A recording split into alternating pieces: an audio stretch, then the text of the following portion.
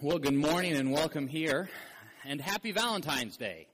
I heard a fantastic Valentine's story, or actually read it this last week, and I'd like to share it with you, but I do kind of need to let you know, gentlemen, that it's going to make us all look really bad. But was reading this story, best proposal story I've ever heard. So this guy true story, he wants to propose to his wife.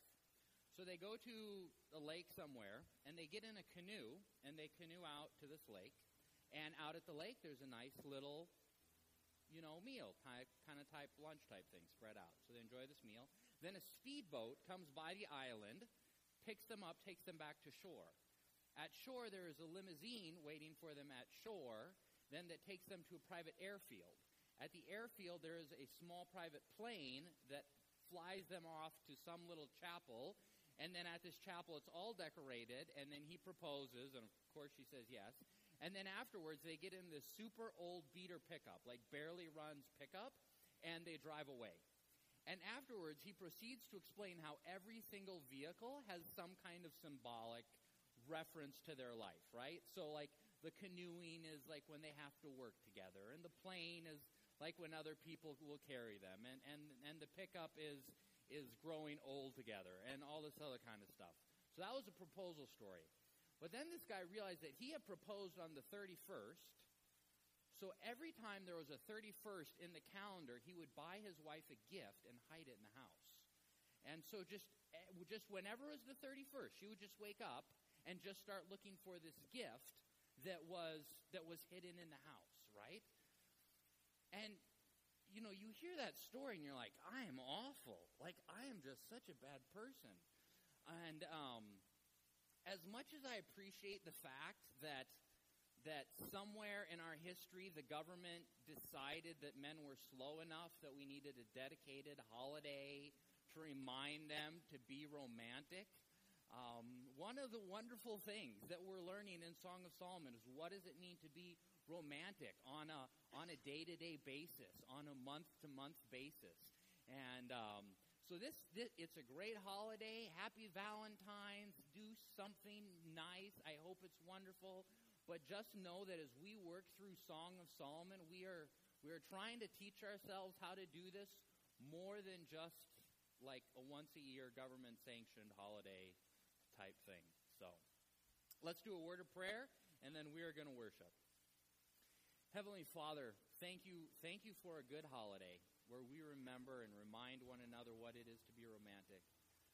But God, also as we study your word, as we study Scripture, as we study your perfect commands, God, you teach us how to relate to one another on a day-to-day, week-by-week basis, and not just once a year. Lord, as we look through Song of Solomon today, as we study a situation where they experience a little bit of conflict, God, I pray that you would open our eyes wide to how you would live our lives, to how you would have us interact with one another, to how we can live godly lives that honor you. We love you, Lord. Amen. Please stand with us as we worship. God is the best Valentine we could ever have. His love never fails. His love is constant. It fills us completely. We love because he has first loved us. Nothing we have, all that we have is because of him. We have nothing without him. So let's just worship him this morning for his faithfulness and how he fills us completely with his love. Feel free to sit when you need to, raise your hands, kneel, whatever it is to worship the Lord this morning.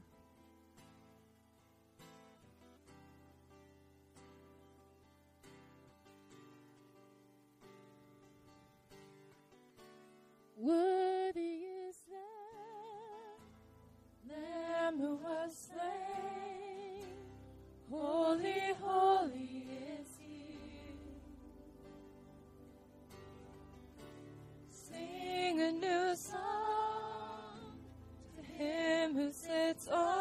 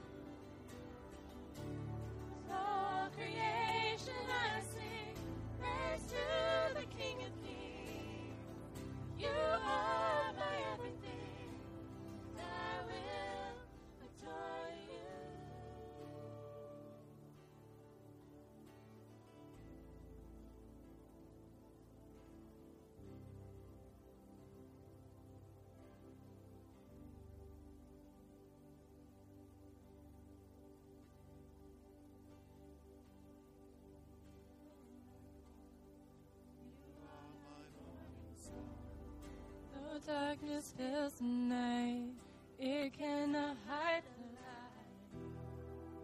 Whom shall I fear? You crush the enemy underneath my feet.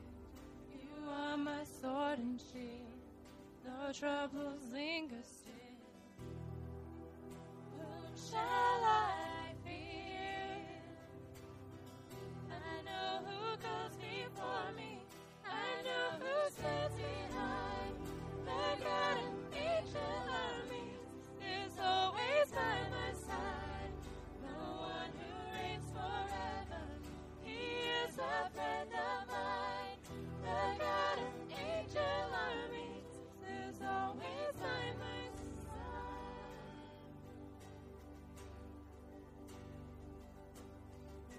Strength is in your name, for you alone can save. You will deliver me. Yours is the victory. Whom shall I fear? Whom shall I fear? I know who goes before me. I know who stands behind. The God of angel armies is always by my side. The one who reigns forever, he is a friend of mine. The God of angel armies is always by my side.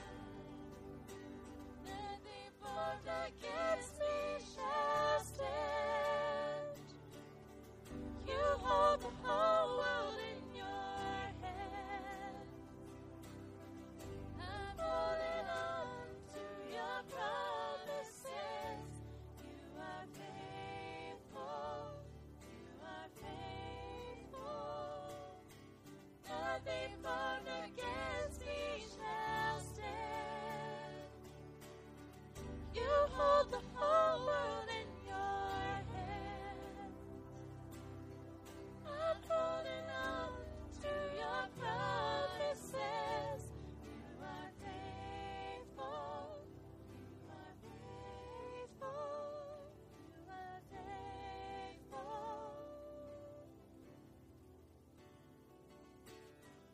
I know who goes before me. I know who stands behind. The God of angel armies is always by my side. The one who reigns forever, he is a friend of mine. The God of angel armies is always by my side. I know who goes before me. I know who stands behind. The God of angel armies is always by my side. The one who reigns forever, he is a friend of mine. The God of angel armies is always by my side. The God of angel armies is always by my side.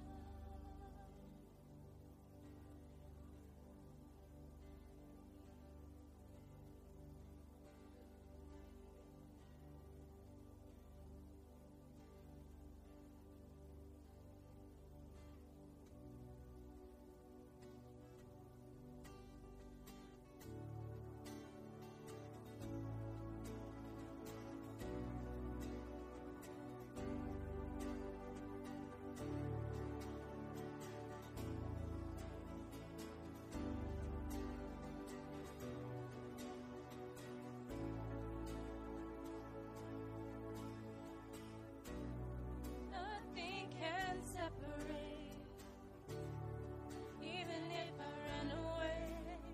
Your love never fails.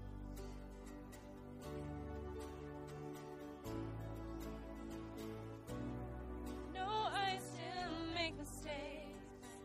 You have no mercies for me every day. Your love never fails.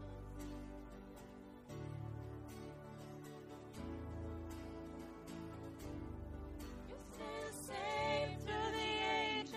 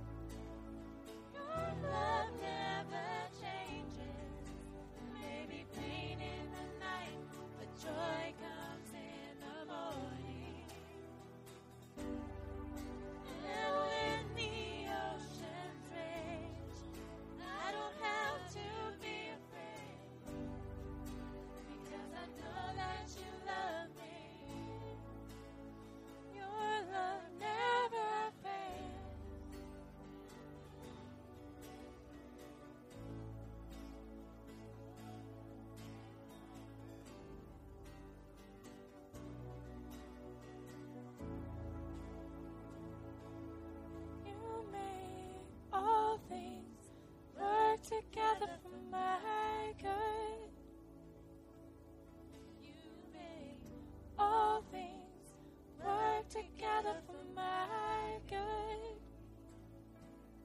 You make all things work together for my good. You make all things work together for my good. You stay the same through the ages. Your love never changes. Maybe pain in the night, but joy comes in the morning. And when the oceans rage, I don't have to be afraid, because I know that you love me. Your love never fails.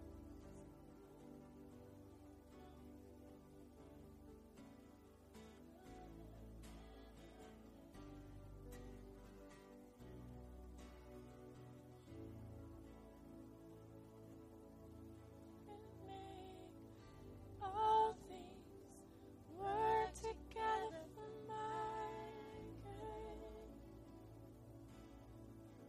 You make all things work together for my good. You make all things work together for my good. You make all things work together for my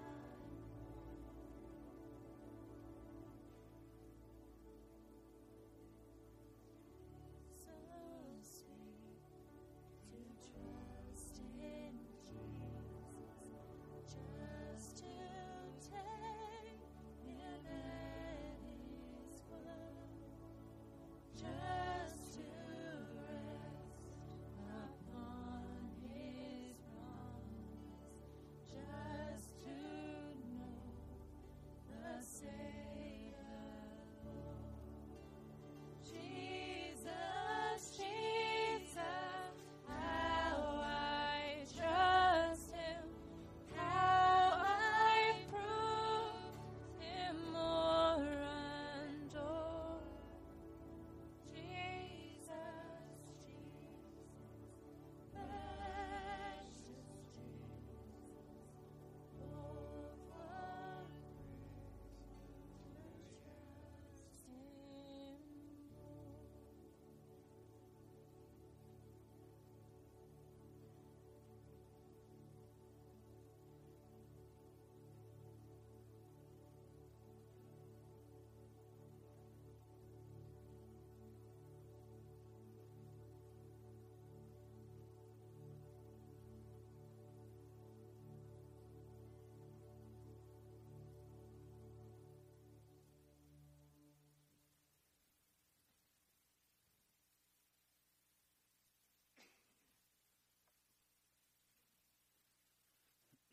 Louisa was born in 1850 in Dover, England.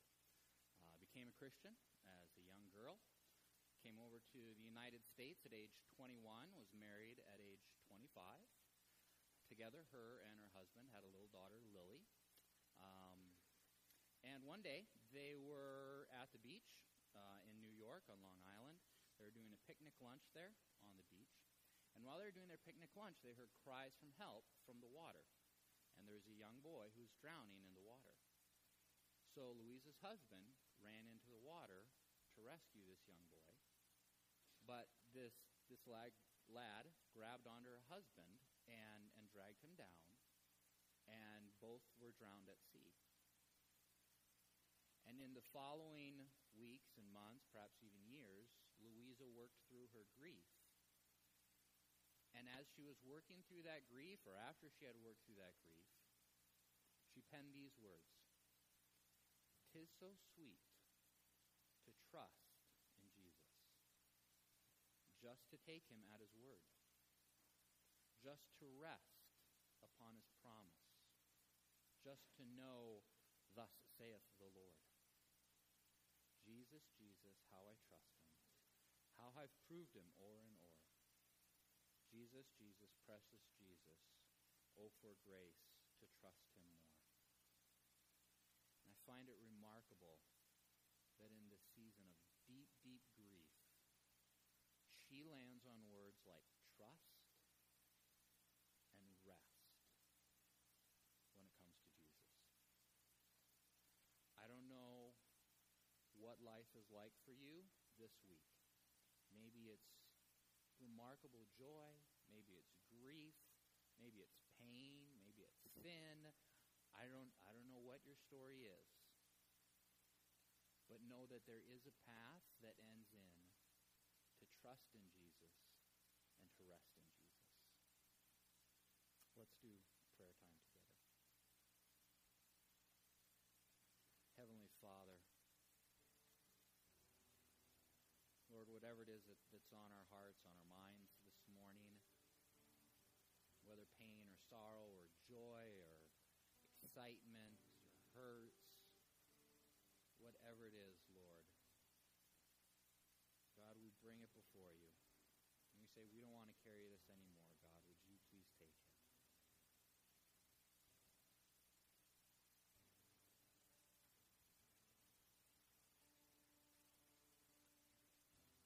Lord, this morning we say, it is sweet to trust in Jesus.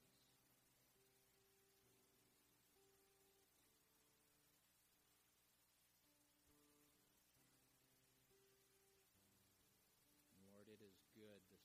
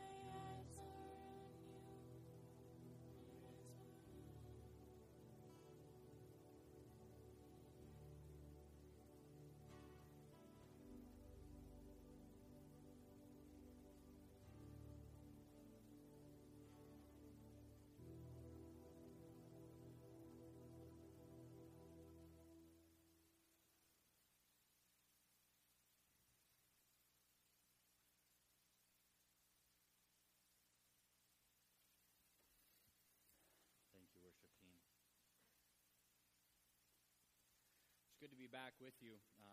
Last week I was gone, both last Sunday and really just this entire week. I was very privileged to go to a biblical counseling conference in Lafayette, Indiana.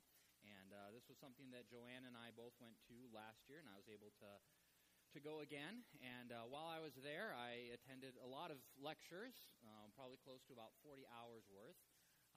They were great. I loved it. But what they would do is they would take just some massive topic, like ADHD, or how past sexual history affects marriage, or working with parents whose teens are being bullied, or counseling the coercive, abusive husband, and that kind of thing.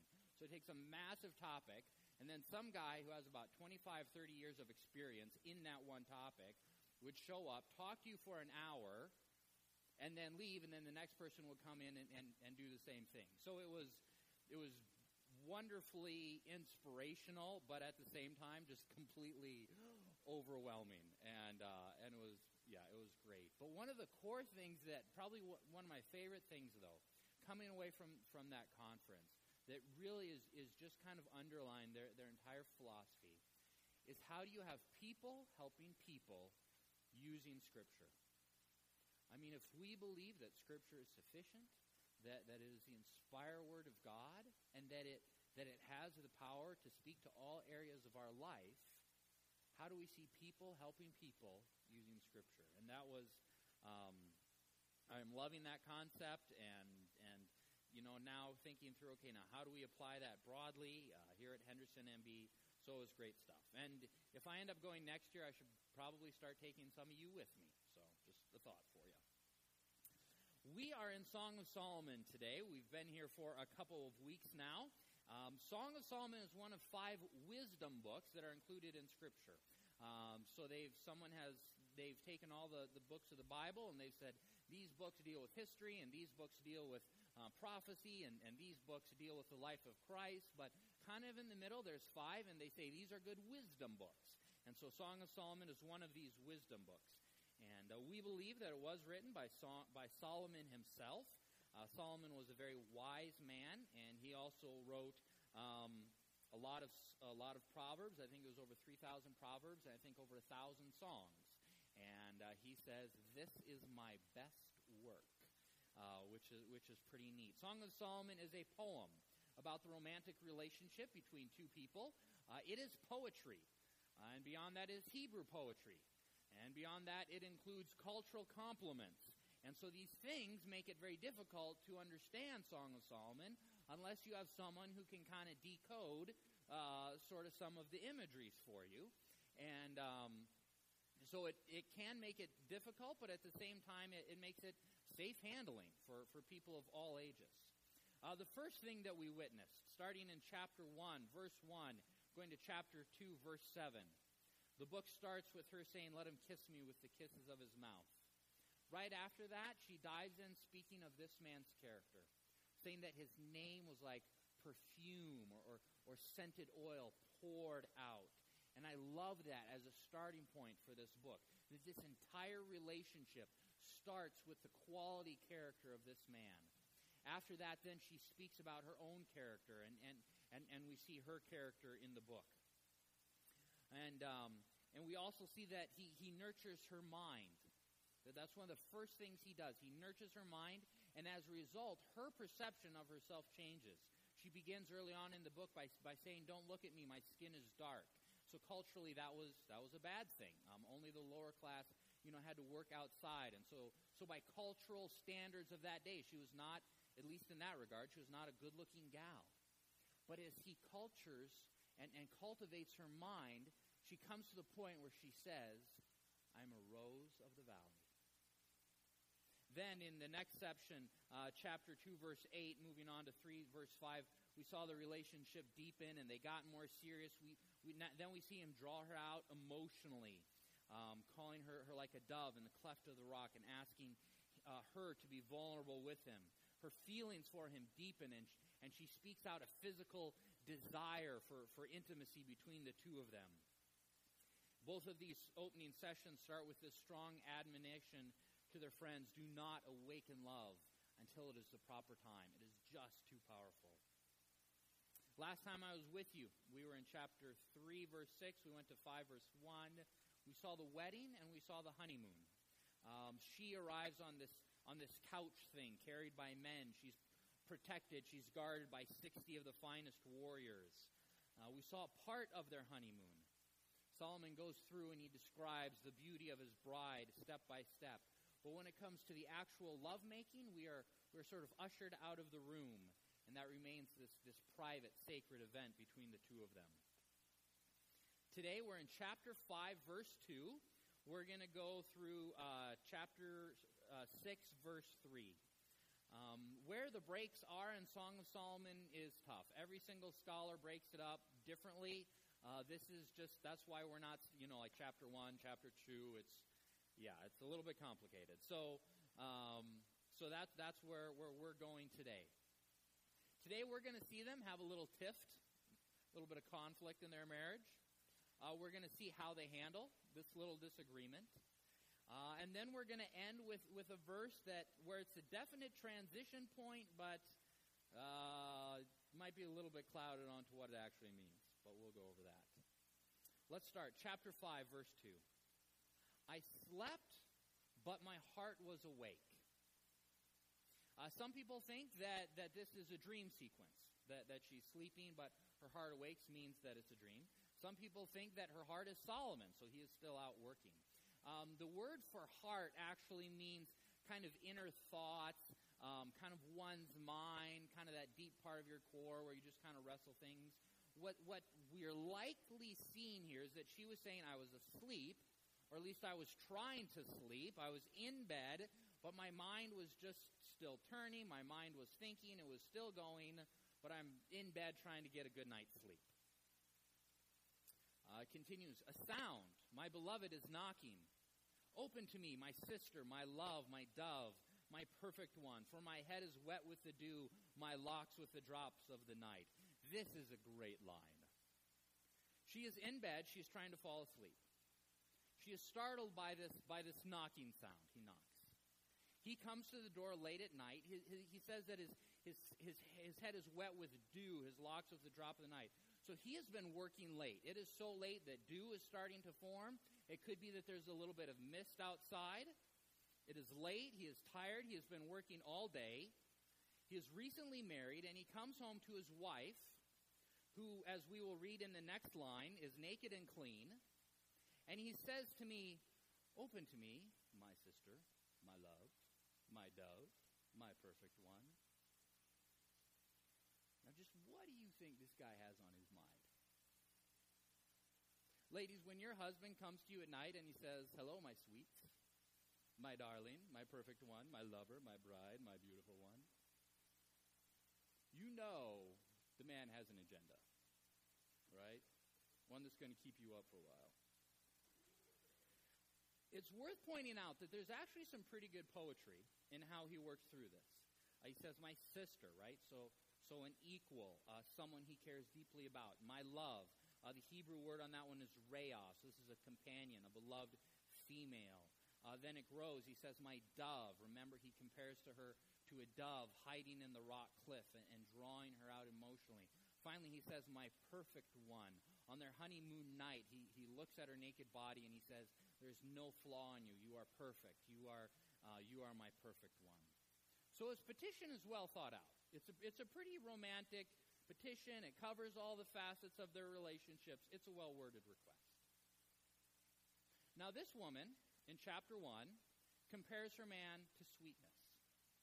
In chapter 2, she says, may his left hand be under my head. May his right hand embrace me. Possible translation, fondle me. Chapter 3, she says, all night long, be a young stag on the mountains of Bether, or on the mountains of separation. In chapter 4, she says, come, north wind, blow on my garden, let it breathe. Now, how do you suppose she's going to respond in chapter 5? I mean, according to all past experiences, like this woman is a sexual tiger. And, if I was a young, naive, freshly married young man, I'd assume that we're on a pretty good trajectory here. And things are just going to keep going up. Some of you are already looking ahead, aren't you? She responds, I had put off my garment. How can I put it on? I had bathed my feet. How could I soil them? Let me translate the Hebrew for you on this. This is Hebrew for, I have a headache. This is Hebrew for, I'm really tired. I have a lot on my mind. I'm not feeling well. This is Hebrew for, we have to get up early in the morning. You have to get up early in the morning. So as a favor to you, we're just going to skip tonight. This is Hebrew for the brother ain't getting none tonight. Now, I get that there are times where sex isn't feasible. Being clean and naked are not those times, all right? The word for garment that is used is undergarment. This is the garment that's worn against the skin. She's saying, that's gone. She says that she's clean. She's wearing only what God gave her. She tells her husband these things, and then she tells him, the door is just so far away from my bed. Pouty lip. And so, we have our first conflict. And the reason, and I want to be very careful here, folks, the reason that we have a conflict, it is not so much rooted in the fact that she has just denied him, but rather that she's being selfish. And it just so happens that in this case, that selfishness has manifested into refusal to be intimate with her husband. And we know that selfishness is at the root of this simply because her excuses are so really, really lame, all right? So let me just drive home that at the root of this is selfishness. And selfishness is one of the worst ways that both of us, men and women, continue to offend, wound, hurt our spouse time and time again. I mean, if we were to write down the last 20 times you hurt your spouse, I bet we could trace selfishness as a root to a lot of those. Okay? So let's just remember that selfishness is at the root of this, but it's manifested itself in this denial. I was once told top 3 conflicts between married people: sex, money, and in-laws. Okay? And for whatever reason, Solomon skipped the in-laws and the money and just went straight to this. Okay? So we know that he knew what he was talking about. And, conflict happens. It is not a matter of if, it is simply a matter of when. And when 2 sinners get married, that's just part of life. The key, though, is in how we deal with the conflict. So Solomon has come home. He has pretty high hopes of some fun activity with his wife. Instead, his wife tells him that she doesn't want to, so go away. Now, how does Solomon respond? And these next 2 verses are our key verses for this entire morning. If I could have you memorize 2 verses, I would have you memorize these next 2 verses. My beloved put his hand to the latch, and my heart was thrilled within me. I arose to open the door to my beloved. My hands dripped with myrrh, my fingers with liquid myrrh on the handles of the bolt. I would have you memorize those. And this is why. Solomon responds, he does not react. If you're taking notes, write that down. He responds, he does not react. When the husband is turned down, first I want you to see that, 1, he doesn't force. He is incredibly gracious. He doesn't talk. He doesn't yell. He doesn't demand. He doesn't quote other verses, about marital duty and obligations and 1 Corinthians 7 and blah, blah, blah. He responds out of his character. He doesn't react out of hurt or emotion.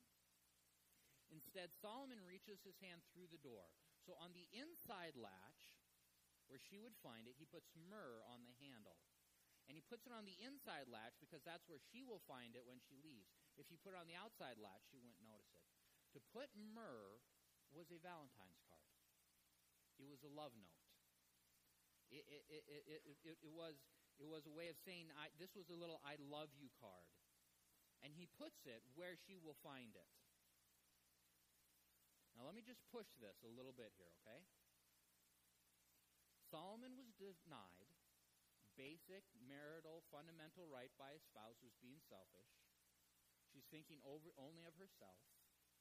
And Solomon responds with, hey, babe, I just wanted to write you a little note, tell you how special you are, how much I love you, that you're my girl, that I adore you, that I always love you. Sincerely, your young stag. Isn't that classy? Isn't that mature? I mean, isn't that how you want your spouse to treat you when you're being a selfish, inconsiderate jerk? I mean, all of us have offended our spouse, hurt our spouse, whether it's through our own sinful, wicked, misguided, thoughtless, selfish, evil desires. All of us have caused our spouse pain and sorrow and tears and frustration. And we're going to do it again because we ain't dead yet.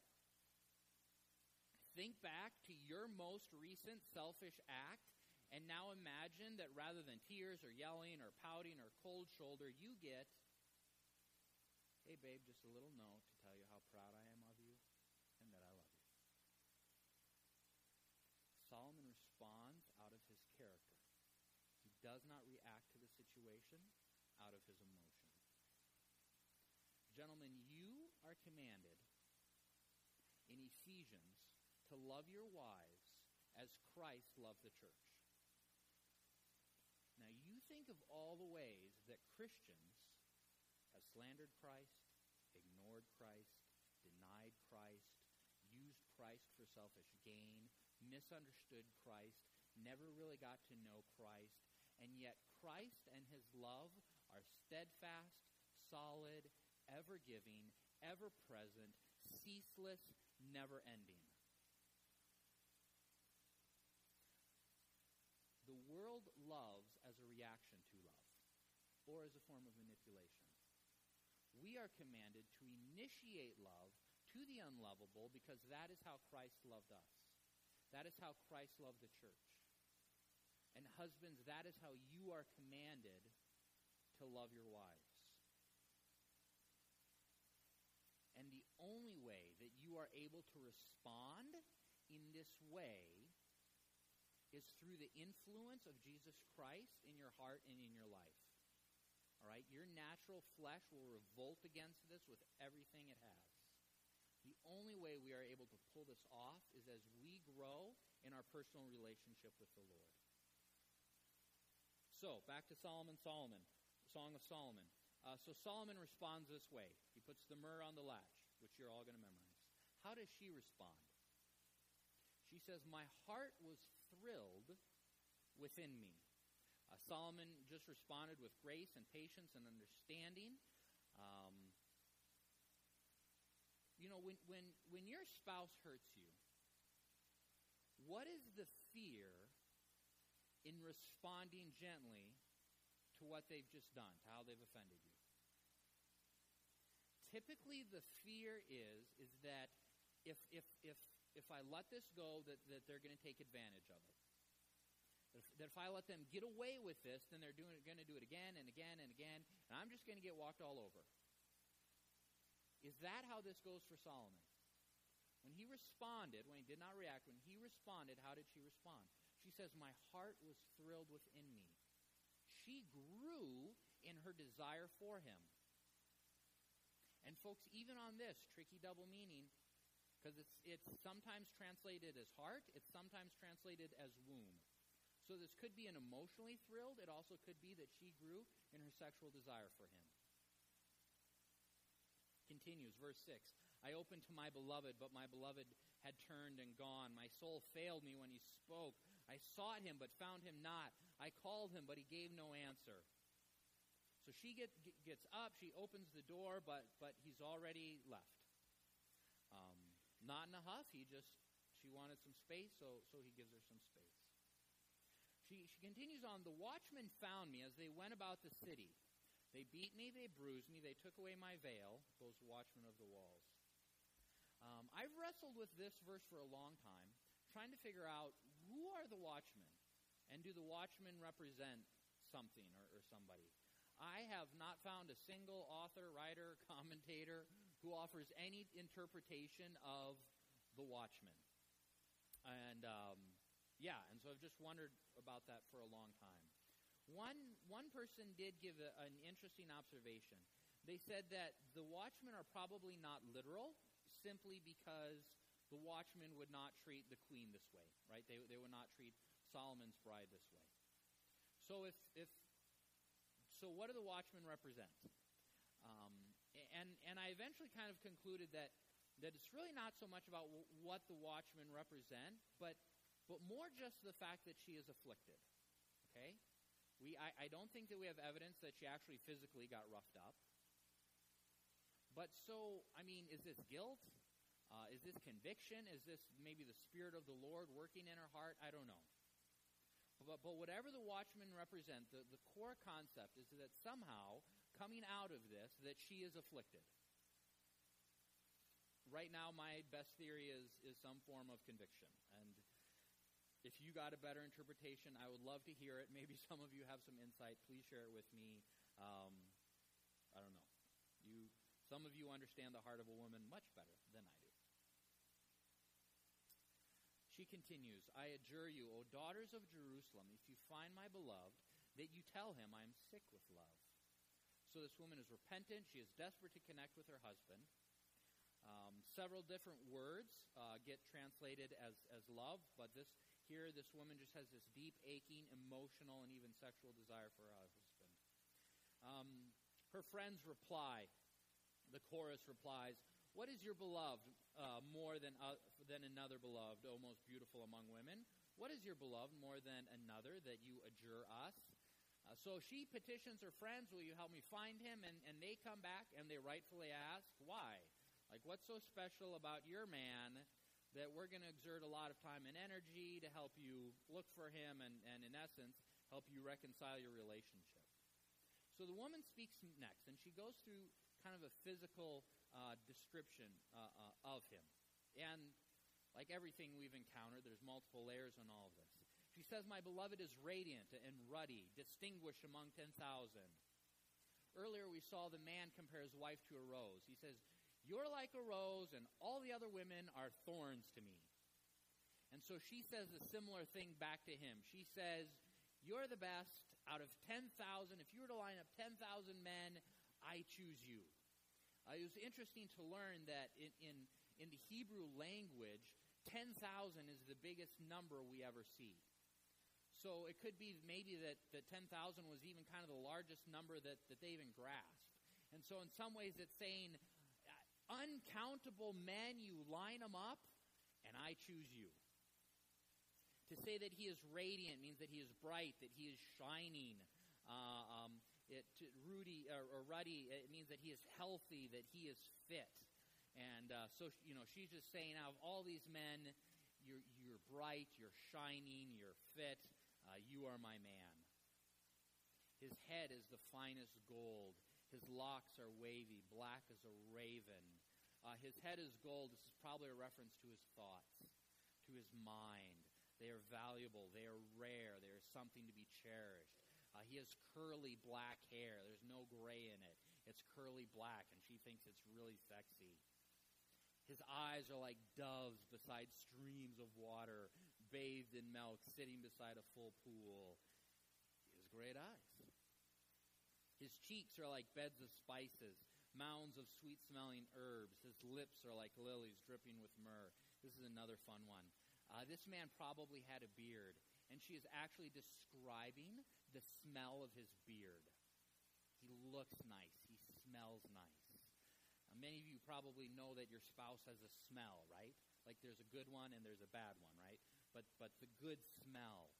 I once knew a gal who was widowed at a very young age, and she would pull out her husband's old sweatshirts and wear them because it smelled like him, and she loved that memory. So this man has a smell, and she loves it, and she can smell it in his beard. His lips drip liquid myrrh. Could be a reference to speech, could be a reference to his kisses. His arms are rods of gold set with jewel. This could be a reference to hands. So this could be like the way that he touches her, how he's gentle with her. It could be that he has nice muscular arms. Some will translate this rounded gold. Like when we think of rods, we just think of kind of like a long, thin rod. Not the mental image here. This is rounded gold. So he probably has great biceps, and they're bronzed in color. They're great to look at. His body is polished ivory, speckled with sapphires. Young people, just like plug your ears for the next 5 minutes. This one is a bit tricky, all right? The literal interpretation here is intestines. So it's kind of an awkward compliment to say that, your colon is like ivory, right? We have 3 different possibilities. One is that this could mean his abdomen, okay? Just his, this dude has really great abs, and those little muscles on the ribs that are so sexy. He just has great, just his torso is like carved ivory. It's just rock solid.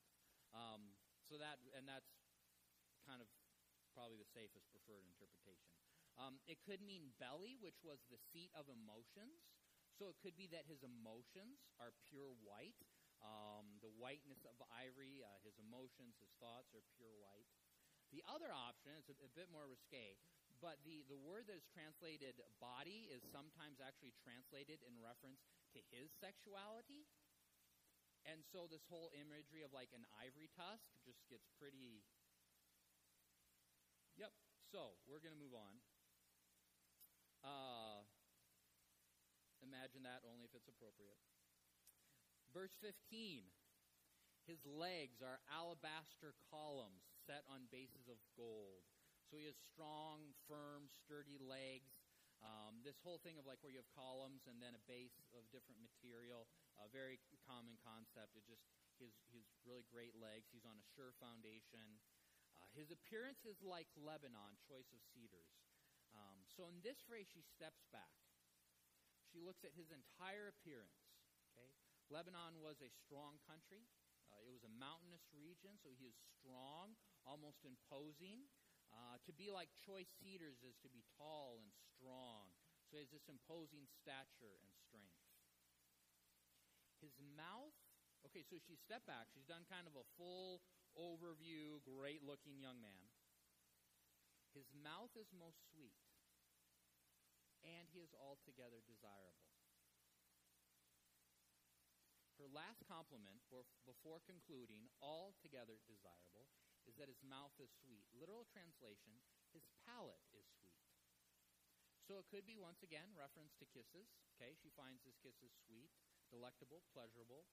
Inside the mouth, so once again, we're hitting that French kiss, which they should be getting credit for, not the French. It could be, though, a reference to his speech, that he speaks kind words, that he speaks sweet words. And really, in many ways, this fits better because she's just finished this whole kind of head-to-toe physical comparison, and then so she comes back to the top, to his lips, and she says, he says the most sweet things. Gentlemen, you can have a fantastic body, and most of you do. I'm not going to challenge that. But if you want to make it all the way to altogether desirable, you have to include the sweet speech.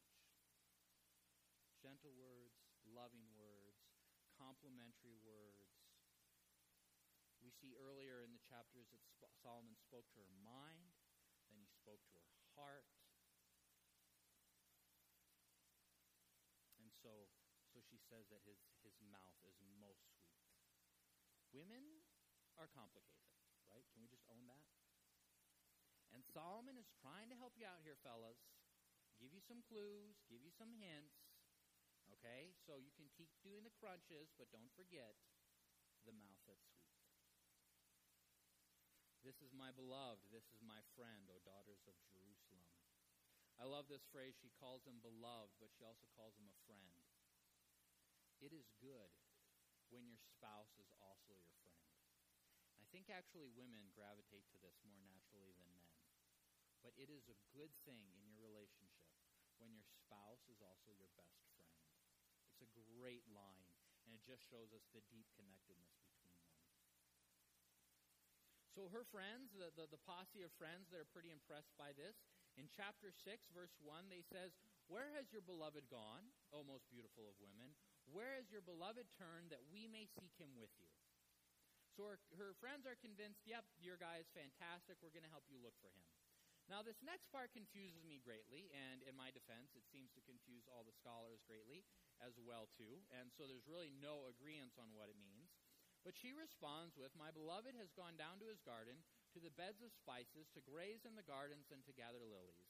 I am my beloved's, and my beloved is mine. He grazes among the lilies." So the first part that's confusing is that she has just petitioned all of her friends to help her find this man. And they say, "Wow, he is remarkable. Where is he?" And then she goes, "Oh, I know where he's at. He's right over here." So storyline, that's a little bit odd to say, "Could you please help me find my man?" But I actually know where he's been this entire time. Like, it is so confusing. Some people think that this whole previous dialogue, she was just talking to herself, like just walking around saying, "My husband is so wonderful," just kind of having this imaginary conversation. So we don't know what's going on. But that's not even the really confusing part. Verse 2, "My beloved has gone down to his garden, to the beds of spices, to graze in the gardens, and to gather lilies." Now, there are a couple people, as I've been reading and researching, who I really respect, and they say that this is literal, that Solomon went out and, they had gardens. So he went for a walk in the gardens. And storyline, that is fantastic. Because in the next chapter, you're going to see him talk, and so you can kind of shape it as them kind of forgiving and extending forgiveness and working through this verbally before they come back together in intimacy. Analogy-wise, it doesn't fit at all that suddenly we're dealing with literal gardens. That somehow he took his sheep into gardens made for humans, that he's like great. So it's analogy-wise, it kind of falls apart, and a lot of people think that we're back to a reference of marital intimacy here. A lot of this is based on their marital intimacy and her use of the word garden. I'm not going to review that, but you can go back and review that if you want. But kind of the dominant opinion, though, is that they've come back together sexually. So which is it? Well, I don't know. If your desire is for a storyline that's slow and gentle and long walks in the garden, smelling the flowers before they reconcile, and maybe he has a lot of sheep with him in your garden, we can take that route. That is an option available to us. But if your desire is for a romantic storyline that has them reunited in this burst of passion after their little argument, we can take that option as well too. Despite the confusion on verse 2, it still ends with verse 3. And there are grammatical cues that this is kind of the end to this next section. But she says, "I am my beloved's, and my beloved is mine." And if he's out in the garden, then she just has this knowing certainty that despite their conflict, they belong to one another. And if they're re-engaging in intimacy, she has this knowing confidence that they belong to one another. What's interesting, though, is that she switched up the wording. The first time this phrase was used, she says, "He is mine, I am his." But this time, she says, "I am his, and he is mine." And so despite their conflict, despite her selfishness, despite all that's gone on, despite the hardship, she still has this solid, confident, knowing assurance that despite the hardship, I still belong to him, and he still belongs to me. There is no fear in this relationship. You guys remember your memory verse? "My beloved put his hand to the latch. My heart was thrilled within me. I arose to open my beloved, and my hands dripped with myrrh, my fingers with liquid myrrh on the handles of the bolt." It's beneficial for both men and women to know this verse, but I do want to take a few moments and once again speak to the men on this. Because men, I firmly believe that you are under divine orders to be the leader in your home. And as such, it is important that you be the first to know this, to understand this, and to take the lead on this. when conflict happens, not if it happens, when it happens, when you get wronged, when your spouse behaves selfishly, when you don't get what you hope for, when you don't get what you're entitled to, you respond, you do not react. All of us, by our sinful nature, are going to want to react. But it is only through Jesus that as you guys grow in that relationship with Jesus, that you can develop a character that will help you respond and not react. There's all kinds of self-help books and witty little sayings and that kind of thing. A lot of those only address the exterior. You guys have to be growing in Christ's likeness, reading your Bible, spending time in prayer, spending time in fellowship with other Christians, having Jesus Christ as Lord and Savior, all right? These are the tools that you were given to change your character. And you have to just be immersing yourself in them. What happened to this couple will happen to all of us, all right? We will offend, we will hurt one another, but if you want a healthy marriage, you respond, you don't react, and the only way to develop that is through Jesus working in your heart and you growing in that. Amen. Let's pray. Heavenly Father, thank you for your scripture. Thank you for its relevance. Thank you that a poem written some 3,000 years ago can still teach us how to interact with our spouses today. And Lord, so much of, the culture has changed and the environment has changed and the technology has changed. But God, you remain steadfast and your truths remain steadfast. God, I pray for all of the men in this room that you would start with them, that you would start with us, Lord, and that you would teach us how to respond and how not to react. That you would lead us in the way of initiating love, of being a steady, relentless fountain of love that loves regardless of how we are treated. Lord, start with me, start with us. Thank you, Lord. Amen.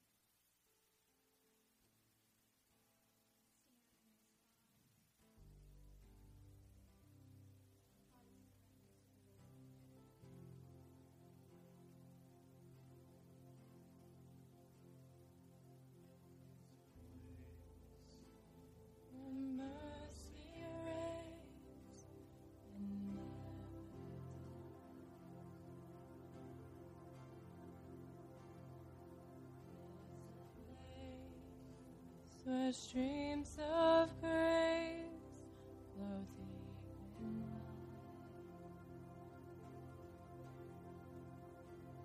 where all love I've ever found comes like a flood, comes flowing down. At the cross, I surrender my life. I'm in awe of you. I'm in awe of you. Where your love ran red, and my sin washed white. I owe all to you. I owe all to you, Jesus.